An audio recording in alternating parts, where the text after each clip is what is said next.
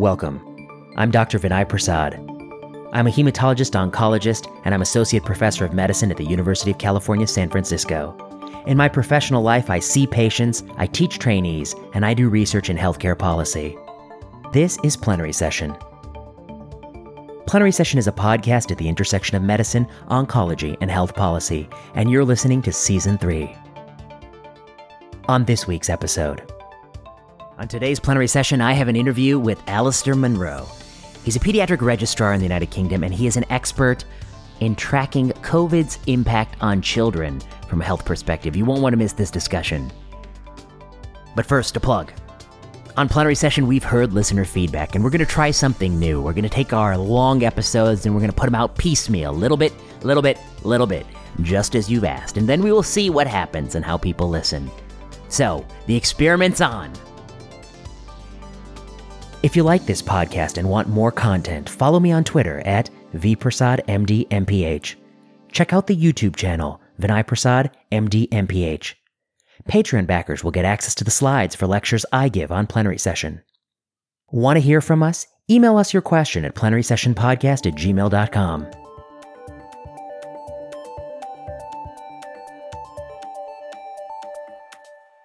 It's the holiday season here at Plenary Session, and that means it's time for our semi-annual pledge drive. That's right, Plenary Session is supported by Patreon backers. You got to go to patreon.com, find Plenary Session, and if you are a plenard, if you're a fan of this show, you need to donate to this show to keep it going. Plenary Session has no other support. We don't do advertisements. We keep it pure, and so we are supported by small backers. So if you enjoy this podcast, you should support the show. If you don't enjoy this podcast, you shouldn't support the show. I wouldn't recommend it, only if you enjoy the podcast. So, on that positive note, we only do this twice a year, bug you.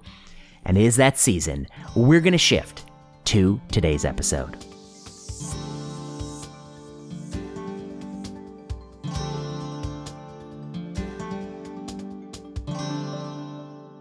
I'm back in Plenary Session HQ, joined once again by Alistair Munro. Alistair Munro is a pediatric registrar in the United Kingdom, and he is an evidence-based medicine expert and somebody who is taking a close look in multiple systematic reviews of the literature around COVID-19 in school-age children. Alistair is also a guest of this podcast before. Alistair, it's a pleasure to have you back.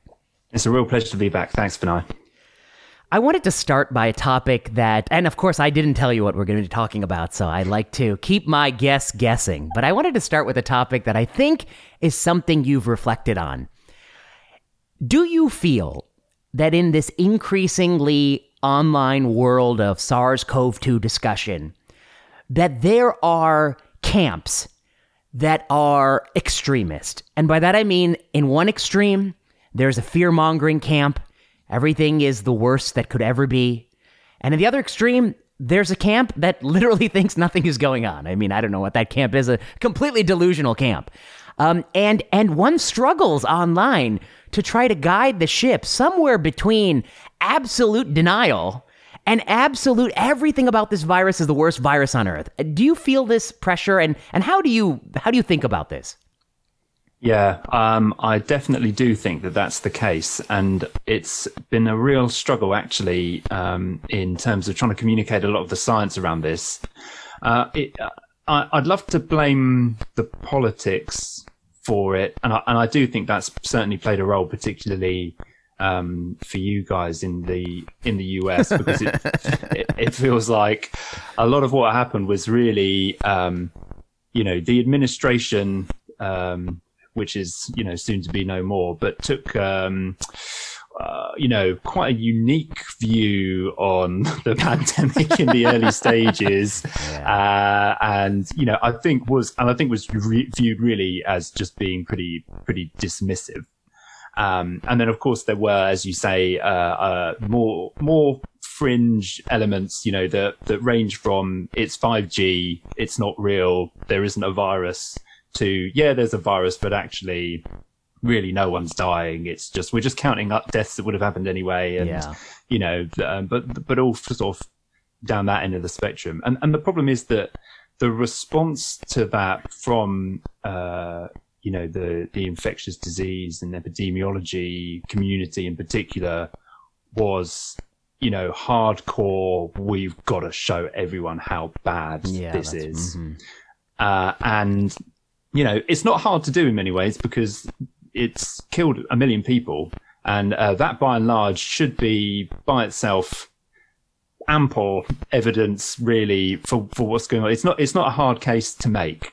But I think what you're talking about is where really, in an effort to sort of, people see those numbers, and then I think when people realise that, the public wasn't perhaps as terrified or, I don't know, falling into line or whatever as much as people would have liked, that more was needed, more fear, I don't know, was needed. And there was just this sort of strange focus on, elements of this infection that I guess we really see for a lot of other infections, rare stuff, but once you infect millions and millions of people, rare all at stuff once, is common. Yeah, rare stuff is common. It's relatively common, yeah. But the here then the absolute risk and relative risk get a bit muddled up, and also the risk of something. Although the risk of you getting infected was high, the risk, per infection of once you're infected, the risk of having some of these rare events was not necessarily more common than for a lot of other infections, but a lot of it started getting blown out of proportion. But anyway, I mean, this was particularly acute online, I guess, on Twitter, as it always is. It's strange, actually, when you spend a while on Twitter, doom scrolling and seeing all this stuff. It's sometimes a bit weird to go back into real life and go, I can't believe, people seem to think that, we're all going to drop dead of myocarditis from COVID. Yeah. And people at work are like, what? I feel the same way. What are you talking about? I've never heard of that. They're like, what are you talking about? And these are doctors, who are treating people with the COVID. Who are like, I have never heard of anything you're talking about. What is this argument? And then they're like, you're like, oh, you hear about T2 weighted cardiac MR? What are you talking about? T2 weighted? The patient feels fine. Get the hell out of here. What are you doing? I find the same exact feeling, and I feel like, as much as I try to not be affected by these polar extremes, particularly online, I don't know, it must creep into my own thoughts about it. Just for one instance, everything is through this lens. So, somebody tweets that, of course, there's no excess death, which is crazy. Then somebody tweets that there is excess death, which, of course, there is. There is an excess death. But then I want to point out that, look, much of that excess death is COVID. Some of that excess death might be hospitals and people's behavioral change in different ways in response to COVID. And it's going to take a long time to sort that out. And that's, we shouldn't forget, there's an empirical question here that someday we want some good researchers to go in and kind of parse this out a little bit and get some sense about, were there things that were missteps and were there missed opportunities? I mean, that would be a useful learning exercise. But then I feel like you try to come in and say that in the middle of these warring parties, and it is quite difficult. Yeah, and it's a dead zone. It's a dead zone as well because on Twitter, no one is interested. No one is interested. No one is interested because on Twitter, masks are either the tool to end the pandemic, or masks don't do anything at all, and they may even kill you. And actually, some of those excess deaths are due to masks. We're killing people with the masks. Their CO2's going up, and they're just dropping dead in the street from masks. And it's the same with everything. And if you tweet one of, and if you take one of those two things, you are, your retweets and your likes are going through the roof, and you're getting followers, and you're thinking, oh, people like that. Oh, this is good. This is good stuff. And it is, and you can sort of see people taking these, there's a few famous examples, I think, of particular, Twitterati whose emojis and all caps and stuff. Breaking news. We're going to get into that. And again, and it cuts both ways. If you're saying, and again, if you're saying, that it's all completely made up, people love it, and the way it polarizes the discussion is so unhelpful. It's really difficult to inject any nuance, because the thing is that if you do try and come into a conversation where like you said, and instill a bit of balance, or to suggest that there's some other considerations, then people just go, oh, so you don't believe it's real? I know. Or the other, you go, oh, so you think that we should just be locked down forever, and that and you're like, well, no, that's not what I said, and it happens all the time, and you just end up arguing, or people end up arguing with you about things you don't believe and haven't said, and it's not even just what we might think of as the loony bin or whatever, but it's academics. Yeah, no, I've seen. Yeah, they argue with some things you haven't said, because everyone is thinking 4 steps. Like, if he said this, somebody might think it means this, and therefore they would have the wrong impression, and therefore I need to go in really hard and go up and correct this. And I heard, I listened to Wes on your podcast as well, who was saying that that's crept into a lot of a lot of major scientists or academics. They're thinking about what can I research in case it's taken the wrong way. He gave the example of seasonality and that kind of thing. And I think the same thing go out with herd immunity. You can't even say that. No, you can't. There's loads of stuff you just can't, there's just things you can't say, I felt I was treading on thin ice when, I'm reading all these increasing calls to first they're like, people who don't want to get vaccinated should be encouraged to get vaccinated. People who don't want to get vaccinated should be mandatory vaccination, or you can't participate in society. People who don't want to get vaccinated, we should shoot them all in the head. I mean, they're really getting riled up. They keeps escalating. What are we going to do with these people who don't want to be vaccinated? I was like, look, let's just take it one step at a time. One, there's at least 60% of people who really are keen on getting vaccinated, and there are not enough vaccines. So let's just do that first 60 first. And then, just like the iPhone, people are going to see us getting vaccinated. We're not all going bonkers. They're going to want to get another 10, 20%. Easy. They're all going to jump on. They're going to see how much fun it is, how much a good time we're having getting vaccinated and not dying of SARS-CoV-2. They're going to want it. Okay, so now we get up to 80%. The other fraction may have already had COVID, in a large chunk of that, especially in this country where it's running rampant. And particularly the people who perhaps don't believe that they need the vaccine. Exactly. I mean, those two, it's an overlapping Venn diagram. And then we may be at something called, I don't know if we should say it, but there might be some herd immunity. Yeah, don't say it. There might be some herd immunity going on. And then you don't need to shoot them. You don't need to punish them because it doesn't matter. You can let it go. Let it slide. It's just like, early in the pandemic, somebody's like, somebody walked into a Home Depot without a mask. And they're like, why didn't they call the police? I was like, what is the goal of the interaction? The cop's going to go up there. So I don't want to wear a mask. And then he's going to be spraying the cop in the face. I mean, it's just going to promote the virus transmission. You're not curbing it. Yeah, and I think that's a really, really important point, actually, that I've tried to suggest a few times on Twitter to people who I'm sure are well-meaning, who, have taken this quite... I don't want to say, I mean, fear-mongering is a really extreme way of saying it, but that's some not necessarily what I mean. Some are, exactly, the label fits. There are some people who are absolutely doing that, but even people who, just tend to focus a bit more on the negative or on the scare stories, all that sort of stuff. I'm sure a lot of it is well-meaning, and that the purpose of it, even if they're not aware of it, is to try and convince people or try and get people going to think, this is bad, we need to be doing more about it. But the fact is, it has the opposite effect. It's so counterproductive, because the people who are dismissive, if they smell you over egging something, if they smell the exaggeration, then they go, I knew it. I knew it was all being hyped up. You saying all this and it stinks of it. I mean, even I can smell it a mile away. That is you're spinning it a little hard. Yeah, I'll give exactly. you. And those people are either not listening to the New York Times or whoever these academics are, because they don't run in those circles, they're not paying attention, or if they hear it, it just puts them off because it just smells of exaggeration. It just confirms their beliefs that people are overhyping it. But the people who are listening are the people who are already convinced and are pretty terrified.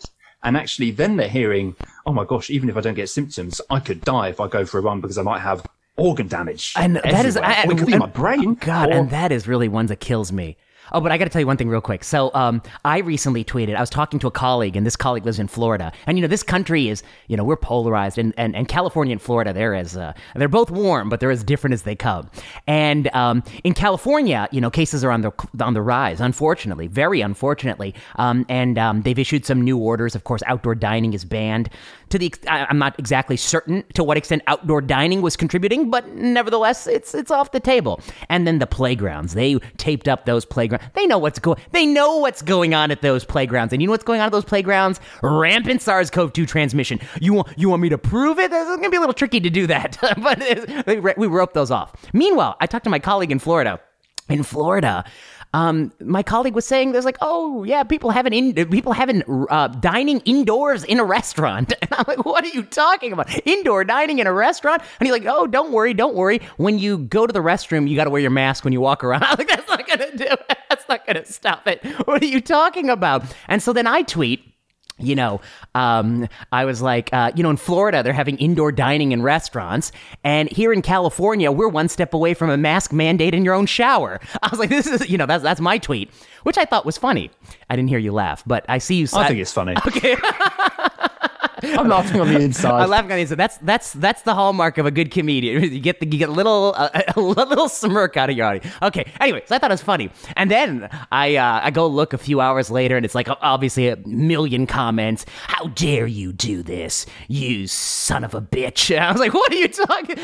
People all hate me for saying, and I'm like, it was a joke. My God, it's a joke. And then they're like, oh, so you want to live in Florida? Why don't you go to Florida? I'm like, I obviously don't want to live in a place that has circulating SARS-CoV-2 in an indoor dining hall. No, of course not. They're both bad policy. That's what people don't see. You can have extremes in both directions. There is something in the middle. It's called common sense. But anyway, I just tell this story because I was like, I also want to talk about, I think I feel obliged to mention the elephant in the room, which is that, people are at home, and as much as everyone thinks that they are doing okay, I think a lot of people are suffering. We're a social animal, and when you're at home and you're suffering, and the thing that's causing your suffering is to some degree outside of human control, it's a lot easier to find the villain of the day and, jump in their mentions or vice versa.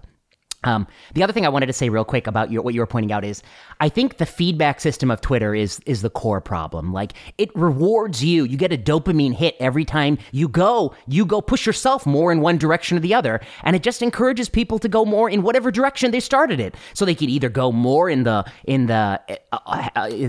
it's the sky is falling, or more in the direction of it's a nothing burger. Both are wrong. Oh, and then the last thing I want to, well, actually, I'll save it for the next thing. You're going to say something, and then I'll bring up my next topic.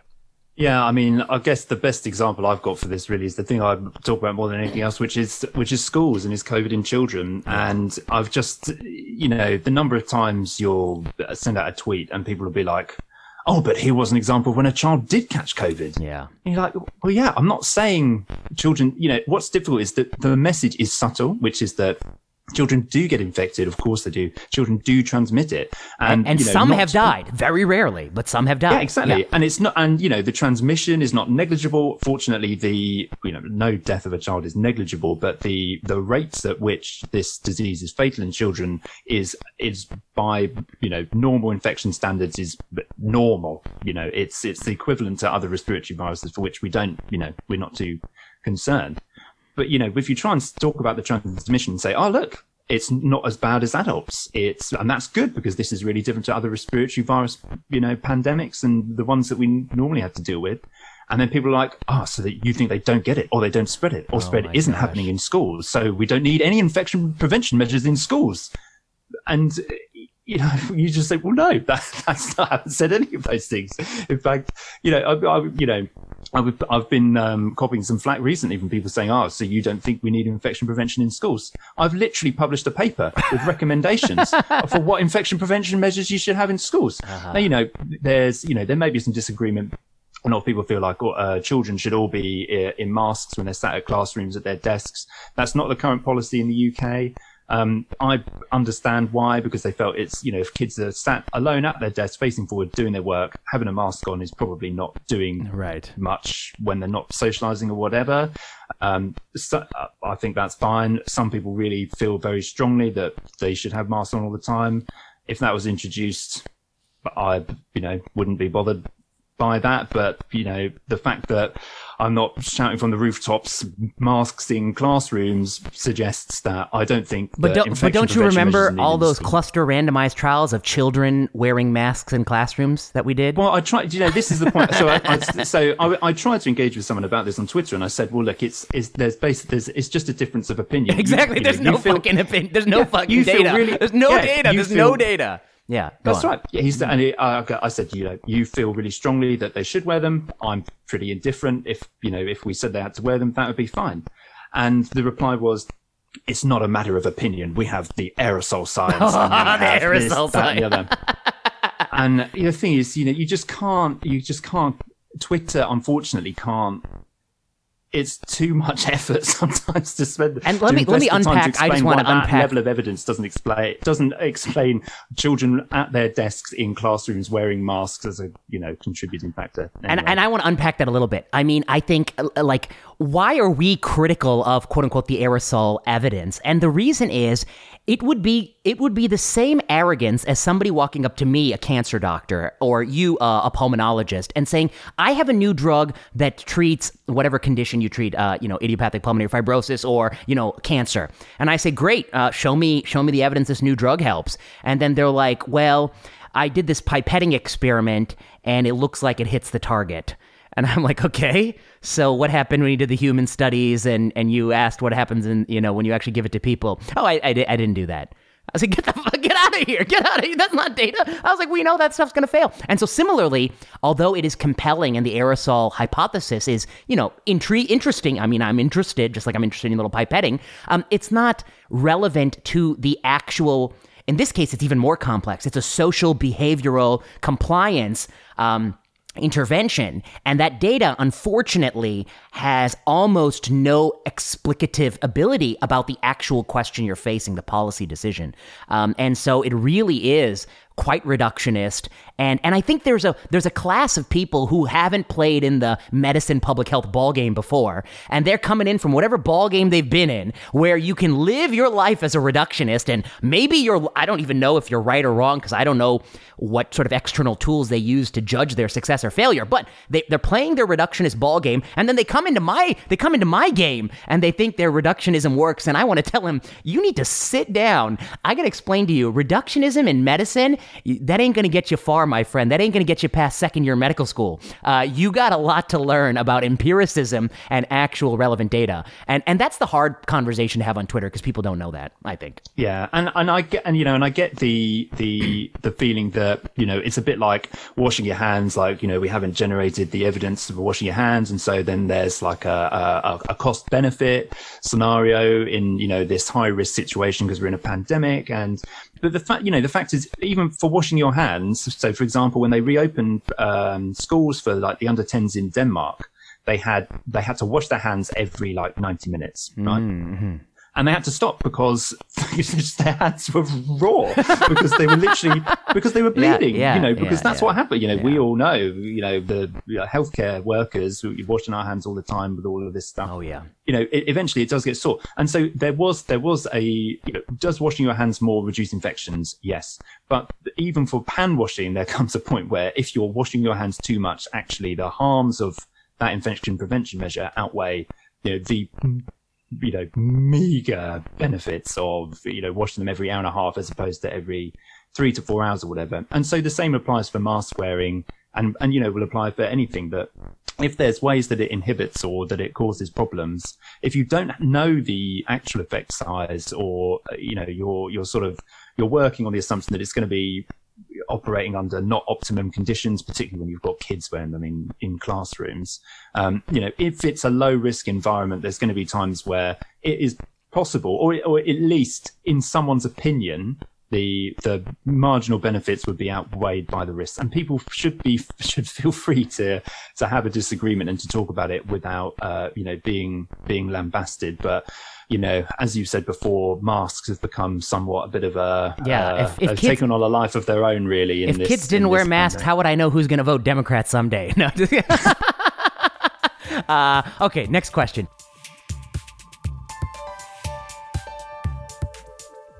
I was reading this. I don't know. I shouldn't have even looked. I should have known better when I looked. But I was reading a guidance from the American Academy of Pediatrics, who, you've already slumped over. I know exactly what you're going to ask me about. Well, I love the AAP because they really like sticking their nose in things where they have lousy data. A few years ago, we did some of their work on screen time, and I looked through the data, and I'm like, oh God, they're like, no child should ever look at the screen unless it's Sesame Street, in which case they can watch it because that's a good program. I'm like, get out of here! What are you talking about? This data is garbage. And then I looked through the data, and it was very bad. And people should go back and listen to a podcast I did. It's like season 2 on this episode where we talked about the screen time papers. Okay. So anyway, now they got a new paper out, and it's like, what happens for a kid who's recovered from COVID? And they put them in 3 buckets. So the bucket 1, the asymptomatic child who recovered from COVID.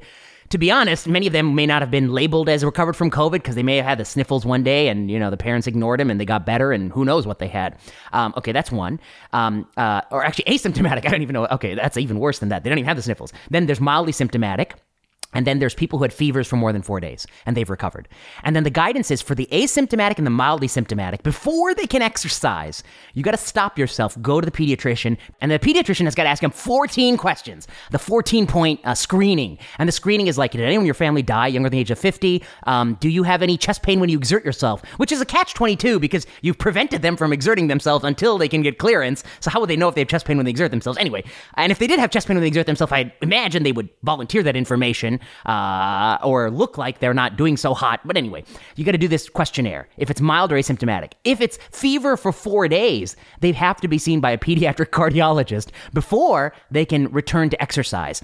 And then when they return to exercise, they cite this British Journal of Sports Medicine paper, and it has this like huge color-coded chart. You know how much I love color-coded charts this year. And it was just entirely fabricated. And it was like, for 10 days, do nothing. And then 2 days, you can go up to 70% target heart rate. And then 2 more days, go to 80%. But don't make it 3 days, because then you got to go to 85%. And it had this huge thing. And it was like, only by day 17 can you exercise. And I'm like, are these people out of their mind? The kid recovers from COVID. Mommy, Daddy, I want to go play. I want to go on the playground. And then the parent's like, no, we have to wait for that pediatric cardiologist appointment. And when is the appointment? It's actually in April of next year, because they have no availability in this country. They have no availability. And April of next year. And until April, Tommy, you're going to sit there on the couch and not exercise. And then you see him like running off to his like bedroom. I'm imagining some kid. And then he say, no, slow down, your heart. I mean, I just like I guess the reason I laugh so much is it's so absurd, but it's really serious. It's a torture for the parents. And what data do they have? I mean, they just made up the whole thing. Okay, thoughts? Yeah, so I mean, this I suppose this is on 2 things really. So one is that I'm not terribly keen on issuing guidelines where there is no evidence, because essentially if what you're suggesting is wrong, then all you're doing is making sure that everyone does the wrong thing, and so you're potentially increasing harms. Variation in practice is not bad if the alternative is everyone doing the same bad thing. So I'm already a little bit aghast about that. That's a well put, yes. And the next thing is, I guess, so the next issue is that this all came out of the hoo-ha about myocarditis in athletes, and a few papers which were, I guess, turned out to be somewhat problematic in terms of their methodology, and some of the data it turned out was not right, which is You're so polite.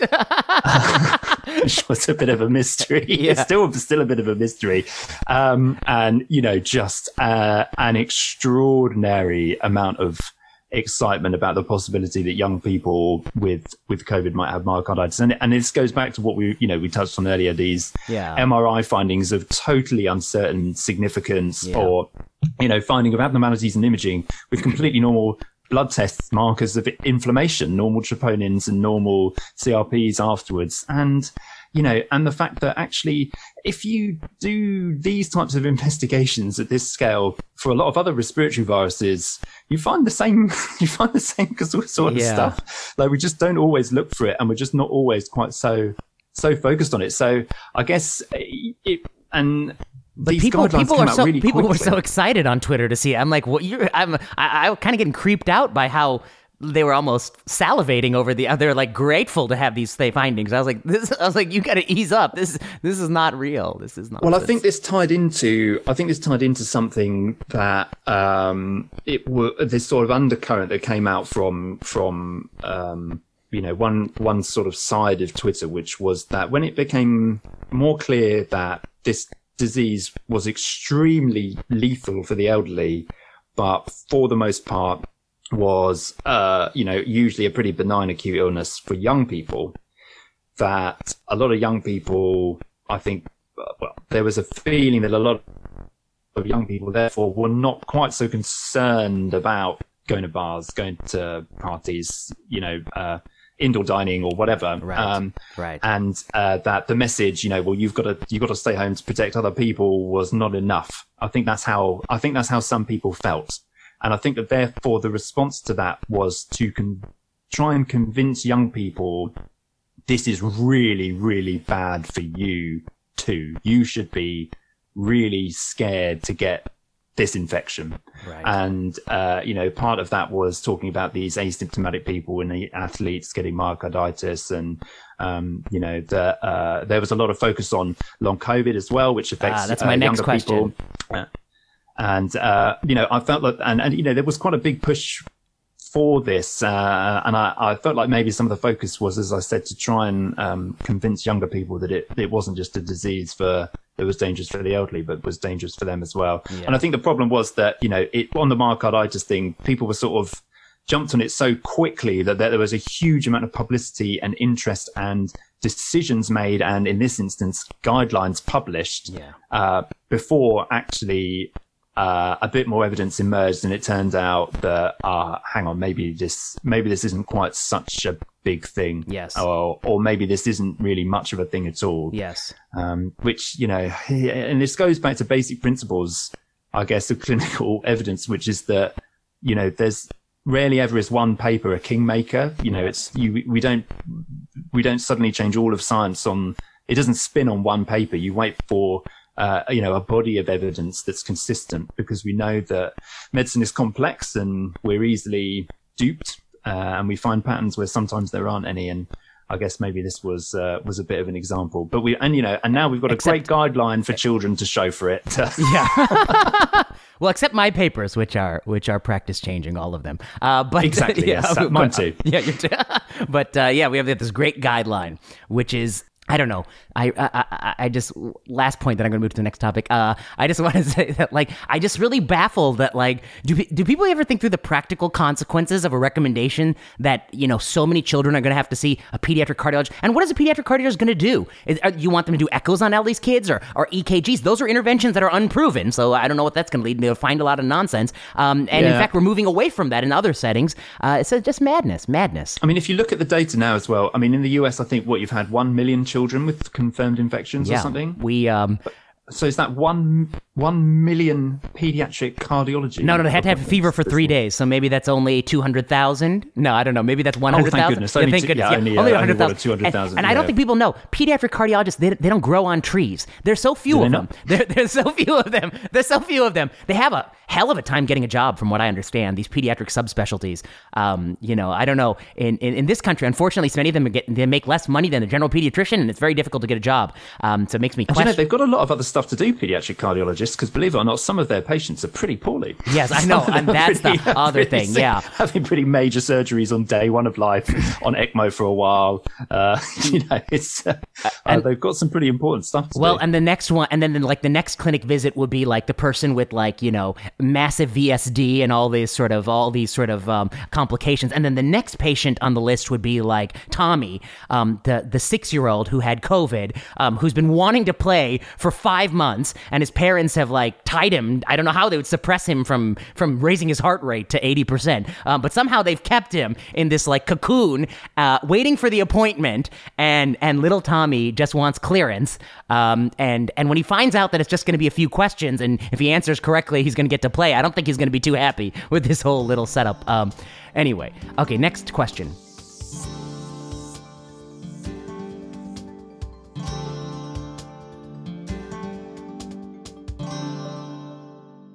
long COVID.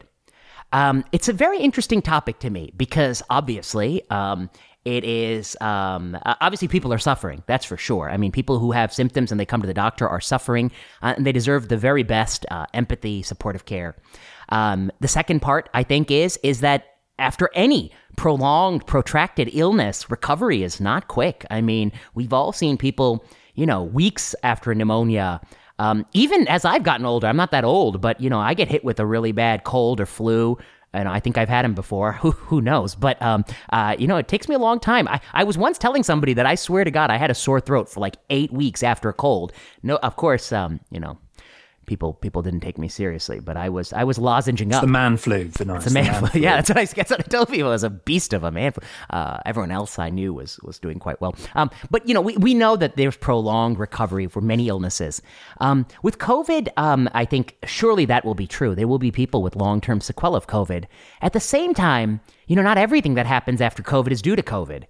And I think it's really a challenge. It's a scientific challenge to attribute what's to COVID, what's not to COVID, and what can you do about it. Just like when the vaccine is deployed, there are going to be things that happen to people after getting a vaccine that may not be due to the vaccine. I saw a recent report that said some people may have Parkinson's after COVID, but of course, the rate of Parkinson's was so low, it was unlikely to be due to COVID. I didn't know that COVID would go into the portion of the brain and remove the dopamine or whatever it is doing. I'm not aware of that. So I guess my question is, how do you think about long COVID? We don't want to sensationalize it. We also don't want to downplay it. How do you walk that middle path on long COVID? Well, long COVID, I find it difficult to talk about as one single entity because it's probably, as you said, it's several different things. So I personally, I find the name unhelpful because I think it sort of distracts from trying to work out what's best for each of these different groups of people. So, like you say, we know that after pneumonia, it can take people 6 months to a year after a bad bacterial pneumonia to get back to normal, and it's quite routine for them to feel really breathless and exhausted for time after that. So we'd expect the same after a bad viral pneumonia. For patients who are in intensive care, we know that there's a whole host of respiratory and mental health problems that can be associated with that. We know that following a lot of viral infections, that people can get a sort of chronic fatigue type illness. And then there's also there seems to be sort of a small portion of people who get COVID who afterwards have a sort of autoimmune reaction where they get persistent fevers and some other GI symptoms. And then there's people I work with some colleagues who just still can't smell at all or taste, and that's the only symptom they still have. But that's long COVID by by the sort of definition. And the problem is these groups of people don't all need the same stuff. In fact, the support they need is all quite different, and the research questions you want for each of them are quite different. So, the doctor you want to see, the investigations you want to have, the treatments, the research that needs to be done is sort of specific depending on what you're talking about when you say long COVID. And I think a lot of the public find it a bit confusing as well. They think it's chronic COVID infection. So, that you're still infectious if you have it and this kind of thing. So I think personally, I personally prefer it being delineated by what the specific ailments or conditions are, and I think that's starting to happen a bit more now in the UK. The NIHR sort of did a scoping exercise recently that have broken it down into those groups, actually, more or less, which is helpful. And then I think as you say, trying to delineate some of the more vague symptoms that could be, due to things other than COVID. I mean, we're just never going to know. We know that even if you test people now for serology, if they were infected back in March, there's a reasonable possibility people would be seronegative. So there's really no way of confirming it.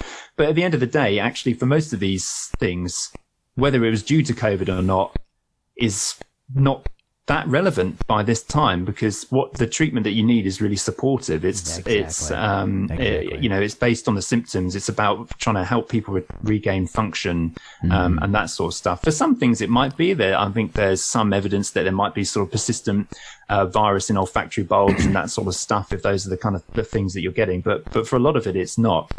So I guess what it helps to delineate by what exactly the symptoms are. It helps to just focus on the symptoms and how to try and help people improve quality of life and regain function. And I think delineate research questions by the particular, syndrome, whichever sort of post-COVID type syndrome it is, and what the cause of that is. But yeah, you raise an interesting point about vaccines as well, which I think is something we're going to have to think about in the surveillance era afterwards.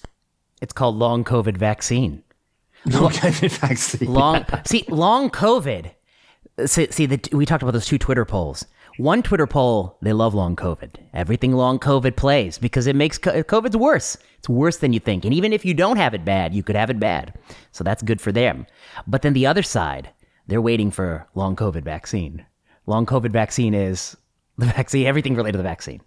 I got a vaccine, then I got a car accident, and that was obviously due to the vaccine. It was the next day. The very next day. Because obviously I couldn't see that car coming at me. Right. But anyway, we shall see. I think I guess what I would think is the right path is, of course, attribution should be carefully done, and to some degree, it doesn't matter where symptoms come from; they need to be treated. And I wrote something where I think if a lot of people come in with anosmia and somebody gets the bright idea that let's try venlafaxine, let's just RCT that venlafaxine for anosmia. I mean, I don't know. I'm just making things up because that's what people will be doing. Actually, quite soon. A lot of doctors are going to be making things up like, oh, let's try gabapentin.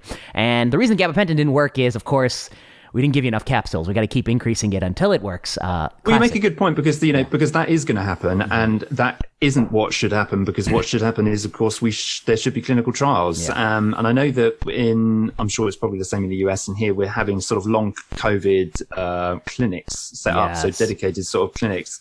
And I mean, especially if you're going to centralize a service. Do a trial. Yeah, do a trial. It's so easy. You need to do a trial. Just do a trial. Exactly. Just randomly assign people. And I will say one thing, though, about the long COVID services. I don't know if you've gotten the memo, but hospital revenue is a bit low. It's a bit low in this country. And we're not like NHS. We got to make that up. And so we have going to long COVID cardiac MR these people until it resolves, obviously, because you don't want to just stop the MRs. You want to keep them going until it looks like a normal heart. You need at least 2 normal scans. At least 2 normal. That's right. That's what I always tell. I always tell the trainees at least 2 normal. While I'm looking at the bank sheets, I tell them at least maybe 3 normal if we're still in the red. But if we're in the black, we'll leave with 2 normal. But I think there's a worry. I mean, obviously the pressures on these hospitals to get their business back together is going to be strong. And there's only so much arthroscopic surgery we can do. We really, there's only so much we can do on arthroscopic knee surgeries. Just put some more stents in. There's got to be some stable disease somewhere. So, okay, then the last thing I wanted to talk to you about, then I have to run.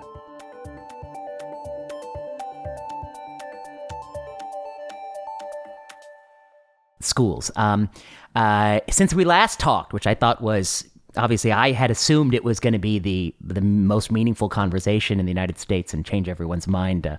I don't know, may have fallen a bit short. Did it not happen? Yeah, I don't know. I don't think it happened as I intended. But I think you'll be pleased to know that schools in many places are still closed, and in other places they are actively trying to reopen.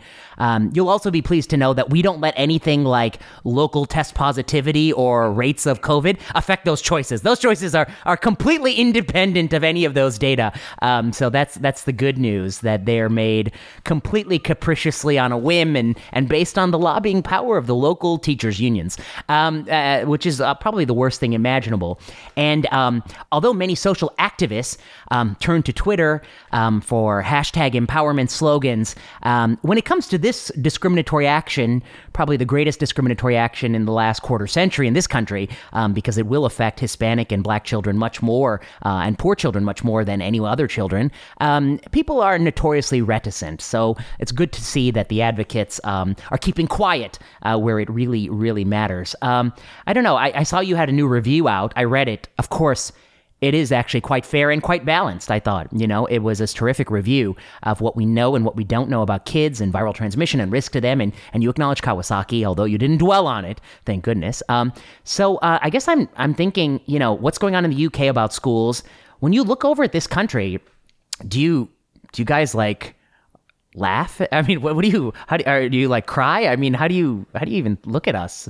Do we just? It's just an. I don't know. It's always difficult to talk about. Yeah, it's hard to say. What you think about the US because you're like 100 different countries really rolled into one because each state is doing its own thing, which it seems often is sort of based on whether it's blue or red.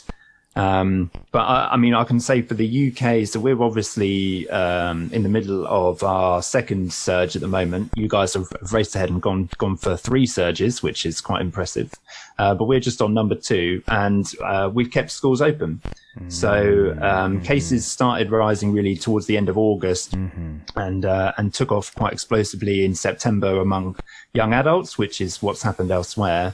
And schools have stayed open here, and that's been the case in a lot of Western Europe actually. So France and Spain both started their second surges before we did, and kept all of their schools open.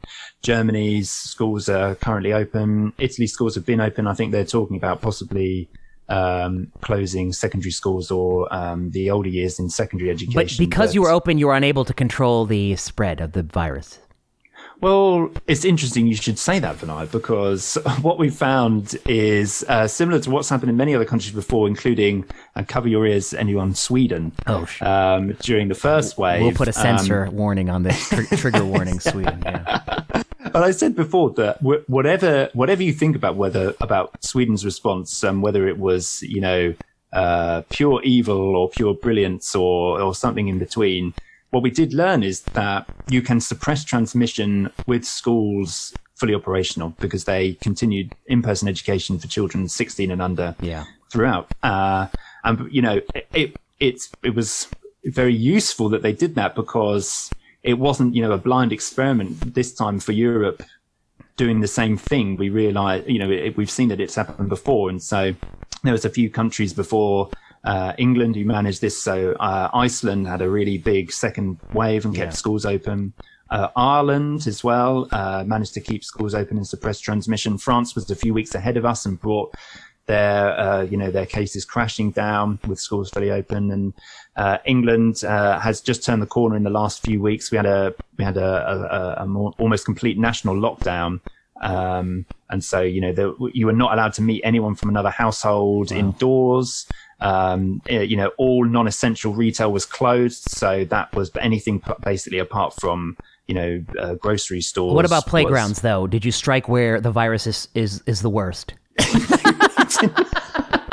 Though we somehow managed to keep that viral reservoir open. You did? You kept the playgrounds open? You kept the playgrounds open. So you're saying you banned dinner parties before you banned playgrounds?